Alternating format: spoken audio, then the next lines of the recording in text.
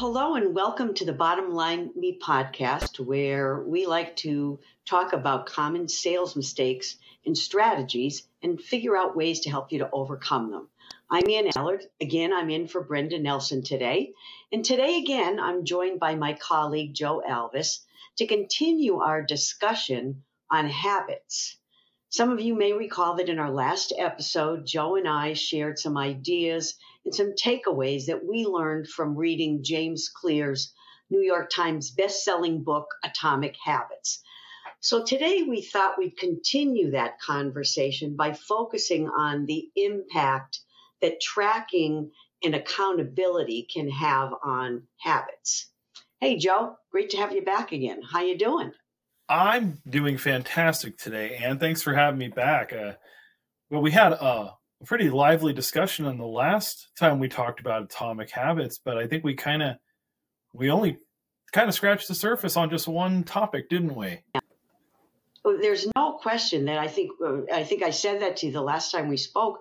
We could talk about this for days and perhaps do several more podcasts on this particular book. But today I thought it'd be great to just talk about one area of the book that he focuses on, and that's how do you develop a system that works for you. And two things that he talked about was tracking what it is that you're trying to do, and then finding some means or some way to hold yourself accountable.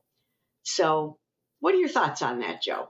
I mean, I couldn't agree more. I mean, to touch back on to last time's topic of you have a habit that you want to make or break, and tracking and accountability, much like building a habit, it's like a goal, right? I have a goal to build this habit. I have a goal to break this habit. Well, the funny thing about goals is it's great. Dream up a goal, put it on paper.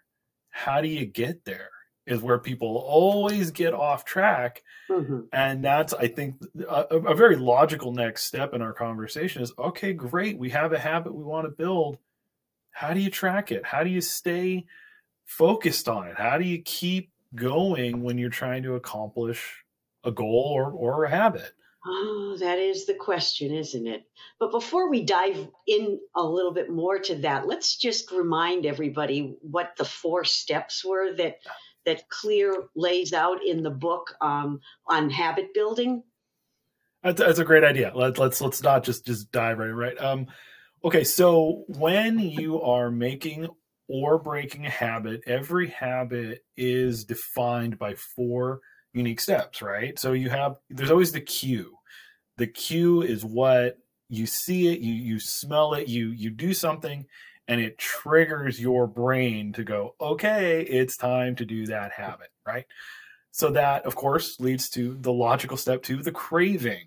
Now you want to do the habit. Now I want to, jump on that treadmill. I want to, have that cigarette, whatever it is. Now your body wants it. So step 3 is the response. You're going to do the habit, for better or for worse, good or bad, whatever the habit is. Now you're going to do it. And that leads to part 4, the response. The how do you feel after? Do you get the positive endorphins that come from doing that habit? Is maybe perhaps it's not even a reward. Maybe it's like now I feel bad. I did this habit again, and now here's my consequence. So whatever it is, it's a cue, a craving, a response, and a reward. CCRR. That's how I'm going to remember it. Cue, craving, response, reward. There you go. That works. So for me, it's always the internal and the external. The cue and the craving are what's happening inside me. Mm-hmm. And then the response and the reward are the external results of that habit. Right. So he doesn't call the accountability part of it the 5th step, but in my mind, it really is. It might not be the 5th step, but it's equally important. So I think in the beginning of the chapter, he talks about how accountability can really be a game changer for you. It increases the odds that you're going to stick to a new habit or you're going to break an old habit. And I couldn't agree more. But what are your thoughts on that? Absolutely. I think, as from a professional standpoint, I think accountability partners, tracking, calendar, Excel, whatever you're using, the idea of being accountable to either yourself or to somebody else, no matter what it is, it goes hand in hand. I mean, it's symbiotic to habit making, habit breaking, goal chasing, whatever you're doing. I think it's pretty universally accepted that you have to have some level of accountability to make it happen. Yeah. Well, let's break them down. Let's take them one by one. So let's talk first about accountability partners. Okay. Now, have you ever had one? Aren't you my accountability partner? Yes, folks. Yes, folks, it's true. Mondays at noon, Ann and I, every week, we have a standing meeting, and I think that's brilliant for anybody. I mean, honestly, having an accountability partner, that the one person that, every week I know I'm going to see Ann, and this is what I said I was going to do last week at our meeting, and now I meet Monday. Well, did I do it? Did I live up to what I said I was going to do? And that I can't begin to speak to the value of having somebody like you in my life, Ann, but for anybody, you should have somebody that just kind of keeps you on track. But don't get me wrong. I think accountability partners, they come in two categories. Some are voluntary and some are involuntary. Do you know what I mean? Yeah. Yeah. So what do I mean by an involuntary accountability partner? You're reading my mind. I was just going to ask you that question. Well, I beat you to the punch. An involuntary accountability partner might be your boss. You're accountable to your role, to your responsibility in an organization, right? If you have to report back on a fairly regular basis on what you're doing, what you were responsible for doing. Did you achieve it? Did you achieve it to a certain standard? And then certainly a customer, a prospect, somebody that you're trying to build a relationship with. I mean, if you met with, think of it, we've both been in sales, and if I met with a prospect and I had that opportunity to meet with a prospect, a new customer, and I'm going to deliver this for you. We're going to make this happen. We're going to do all these great things. And then I don't deliver on that. Oh boy. Oh, now there's certainly a consequence to that, right? Right. It's really interesting because I think I don't know that I'd ever thought of a customer or a prospect as my accountability partner, but you're absolutely right. If I make a commitment to a prospect or a customer, automatically I'm becoming accountable to them.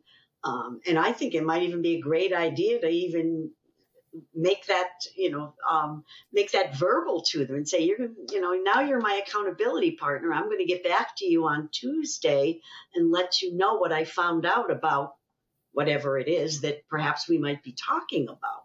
So that's really interesting. Yeah. I think it plays into what, the point that James Clear makes with, building habits is so often they're subconscious. Once you say it out loud, here's how we make a habit, 4 steps. Right. When I say to myself, I am accountable to my boss, to my company, I'm accountable to my customer, to my prospect, to anybody really. Once you make it conscious, now you have that responsibility. You've made that commitment.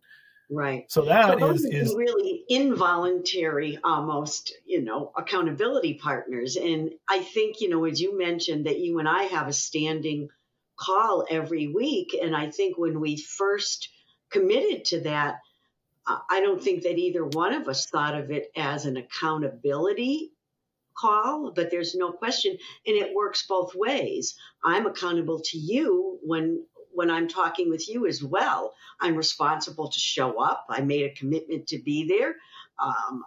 If I told you I was going to do something or find something out or work on something, then I'm just as accountable to you as you are to me. So it's a two-way street. And it was done without us consciously, naming it as an accountability call.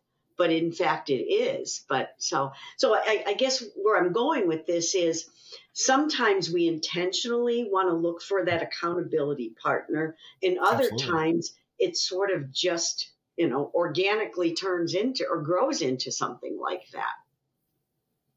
I mean, you're right. And I mean, and to speak to that, to speak to voluntary accountability partners, right? I mean, I'm a clear example of involuntary. We covered that.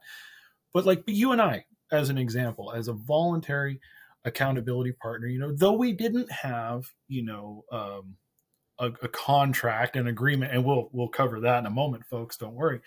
But when we talk about, hey, Monday at noon, how about we start our week off? Let's just check in with each other. What are you working on this week? Maybe I can help, a different perspective, a sounding board, give you some ideas, help you see the blind spots. We do that for each other. And I think the beauty of it, and what a lot of folks, not just James Clear, but when you look at many other sources of, performance, right? Professional performance ideas, they talk about an accountability partner should be a peer, should be somebody kind of at the same level you're at. That way there's not really necessarily like a manager, right? Like, well, there's a different hierarchy there. When it's somebody that's your peer, there's a level of empathy. There's a level of understanding that, like, well, if I didn't, for whatever reason, deliver on what I said I was going to do, it's not your job to hold me responsible. Like, there's a consequence. It's well, what could you do to get it right? You're that encouraging person who's going to encourage me to get back on track, and not necessarily you have a consequence tied to it. Does that make sense?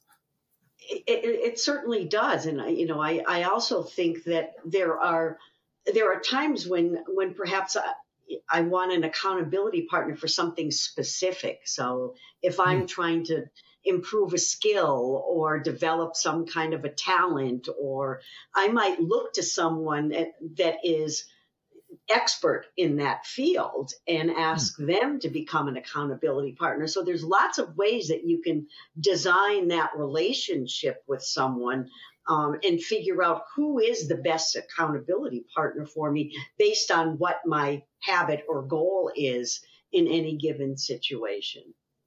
And I certainly agree. I mean, and it is, for me, for my personality style, I love having somebody that I'm gonna see once a week, and we're gonna talk about this. And it's just how I like being accountable to a person, right? That, okay, I don't want to let you down. I don't want to waste your time. We meet, for an hour once a week. I want to come in prepared. I want to, in so many ways, like, hey, look, I did it. I want to show off that I did what I said I was going to do, and I achieved it. And that works for how I am as a person. Now there's so many ways to, keep track of what you're doing and be accountable to things. And I think that's a great segue into. I was just going to say, let's talk about those habit contracts. That's a really interesting one. Have you ever signed a habit contract or created one? I can't say that I've ever written one out. I mean, James Clear talks about it very clearly. He's like, for some people, depending on who you are and what works to motivate you, hey, fill out, like, go on the computer, write out a contract. I will do X this many times a week, a day, whatever habit you're trying to build, whatever you're trying to do, and print it out, sign it, keep it handy, like make a contract with yourself or with somebody else. I think you were telling me a pretty funny story about a pseudo contract you had with a friend. Do you want to share that with the group? Oh, sure. I wouldn't call it a formal contract, but it's the closest thing I think I've ever come to creating an actual written contract with someone. There was a time when I was trying to break a really bad habit, and that was smoking cigarettes. And I had a good friend, Bill, who was also struggling at the time, and he was trying to quit smoking. So he said to me one day, okay, Ann, here's what we're going to do. We're both going to agree that we're not going to smoke anymore. And the first person that lights a cigarette has to pay the other person $1,000. That's an expensive cigarette. Well, and this, it would be, a really expensive smoke. There's no question about it. I mean, Bill even went to the point where he said to me, "Okay, write the check out. You don't date it or don't sign it, but just, make sure that that I can see it and that it's there." So, in some ways, I guess it was. A formal written contract. I'd say so. I'm happy to report that we both finally gave up smoking and nobody got $1,000 out of it. But but you're so much better for it. Well, but I do think that the fact that I made the commitment to him, and I was willing to, although I'm not sure how really willing I was to actually sign that check, but I like to think I would have done it had I broken the deal. But both of us were really focused, and not only were we focused, but we made it public. We were both working in the same area. We knew a lot of the same people. And so it became common knowledge to everyone that Ann and Bill have a bet going. We called it a bet, although now I would call it a contract, that whoever lights up the first cigarette has to pay the other one $1,000. So we had lots of accountability partners that volunteered themselves, frankly. So I mean, how many contracts require witnesses? I mean, it's definitely something. It always helps when there's when there are people that are going to check in. Again, back to the accountability partner. A witness says, "Well, are you still doing that? Are you cheating on that? Are you making it happen?" Yeah. I think that's a brilliant way. I mean, a very extreme way. That's one way to break a habit. But it does speak to what he was saying, that, it's a really effective way to stay committed to something. And adding the social component to it where others seem to know it, making it public, even made it more difficult for either one of us to be the first. Neither one of us liked to lose either. We both were well, that helps. People that always wanted to win. So there was no way that we were going to give in. And if I had given in, as Clear says, when you make something public, it can become really painful if you don't follow through. And that's exactly what would have happened to me. And I think to Bill as well. It would have been really painful for one of us to have to admit to a group that we didn't keep the contract, or we broke the deal, So there's a theme there, right? So when you look at accountability partners, when you look at voluntary and involuntary, when you look at contracts, so the response, not the response, the reward at the end is actually a consequence, right? Like if I have an accountability partner that I'm not keeping that date and time, I'm not showing up, or I'm showing up every week, but I have nothing to report. I'm not doing what I say I'm doing. That's a negative, right? Like I'm wasting your time. I'm wasting my time. I'm not, that's not motivating me to make that happen. Yeah. And the contract certainly seems to be more of a consequence than a reward, because, well, A, you light up that cigarette, A, you're out $1,000, but B, you're going to have, a good group of people around you going, you lost that bet, And that would have been really painful for me. Trust me. Right. Absolutely. And we as humans, depending on how we operate, consequences will keep you from doing things. Absolutely. Yeah. But the last subject we were going to talk about, the habit trackers. Yes. I think that spins it. Yeah. I know you like your trackers. I know you do. We're going to get into that, but I think those are great because those can have a reward at the end. You use a tracker all the time. When do you tell people what you're up to? I use a tracker for managing my exercise and activities every day. And I am a big fan. There's something magical that happens when you start checking boxes off and seeing that you've accomplished things. And so however you choose to do it, there's many ways that you can do it.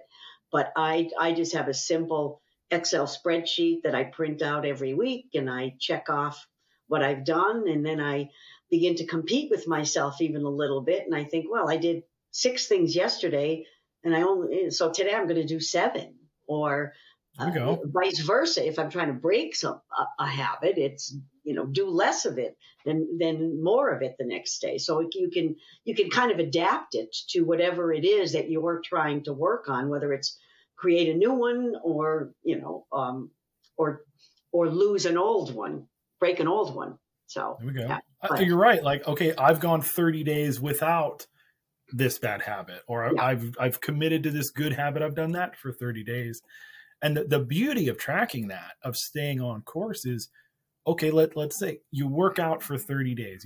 I stuck to my diet for 30 days. Let's spin it to business, right? Okay, I came into work every day and I made, 10 phone calls a day to prospects. I visited somebody, whatever you're doing, whatever impact activity you need to do every day. Yeah. If you can do that for X amount of days, maybe there's a reward at the end of that month or quarter or whatever it might be, that you did great. Treat yourself, do something, make it worth chasing, the pot of gold at the end of the rainbow, as they say. Right. Well, and I think, that example, is great to think about, regardless of which way you want to be held accountable, whether it's you want a partner and you tell that partner that I'm going to make 10 calls today and then I'm accountable to that person, or I don't know if you need to write a contract, but you might tell a colleague or post something in your office that shows that, now you've done double duty. You've got a contract and or a tracker. So the contract part of it is that it's public. Everybody can see that you are working on making 10 phone calls. And for you, there's the beauty of being able to check all those boxes off. And the reward is the accomplishing the goal. There's no question. So, yeah. Well, I think, to sum a lot of that up, is it doesn't have to be one thing. Just because for my personality style, I like talking to you every Monday and say, here's what I said I was going to do. But that doesn't exclude that I have a to-do list on a whiteboard right here in my line of sight that, okay, this morning I made a plan. I have a strategy. Here's what I'm going to do today. And I check those off, because you can, again, whatever keeps you in the lanes on the road is what you need to do. Exactly. And I think, it also can be that for different habits, a different methodology or system might work. Where some things I might need an accountability partner, and others, like my exercising, I'm good with just keeping track of it myself. But if I'm trying to develop a new skill or make sure I follow through on something, I might want someone that I am being held accountable to. I might need somebody to say, okay, I said I was going to do this on Tuesday at 2, and I'm going to report back to you whether or not I've done, that I've accomplished whatever it is I said I was going to do. So I think it can be, you can mix it up too, depending on what it is specifically that you're trying to do. What kind I of agree. and break? Yeah. And like I said, when it comes to, habit building, make it known, make it conscious, get it out of your head and get it into the real world. Yeah. And that right there is what's going to help you get it done. Whatever method you choose, just make it verbal, make it a reality. Use whatever method you have. There are methods out there, folks. There's accountability, there's trackers, there's contracts. Whatever you need to do, just do it. Exactly. Well, I think that's a good way to come to close, because it looks like we're just about out of time for today. We are. Joe, thanks again for another great conversation. I kind of guess the bottom line today for our audience would be that if you haven't read Atomic Habits, we certainly want to encourage you to check it out, or even to visit James Clear's website, where you'll find a bunch more information and even some great tools and resources. I think there's even a habit tracker that you can download right on his website, if I'm not mistaken. You are absolutely right. And you know what? It's all free. Just go in, give him your email, but trust me, a lot of the tools that he mentions in the book are free to download and use on a daily basis. Right. Well, I think the other bottom line today would be that if you're trying to break a bad habit or to develop a new one, find an accountability partner or a method that will help you to accomplish whatever that goal is. So thanks again, Joe, for joining me, and thanks to our audience for joining us today. Until next time, let's make it a habit to continue to learn, grow, and prosper. So long, Joe.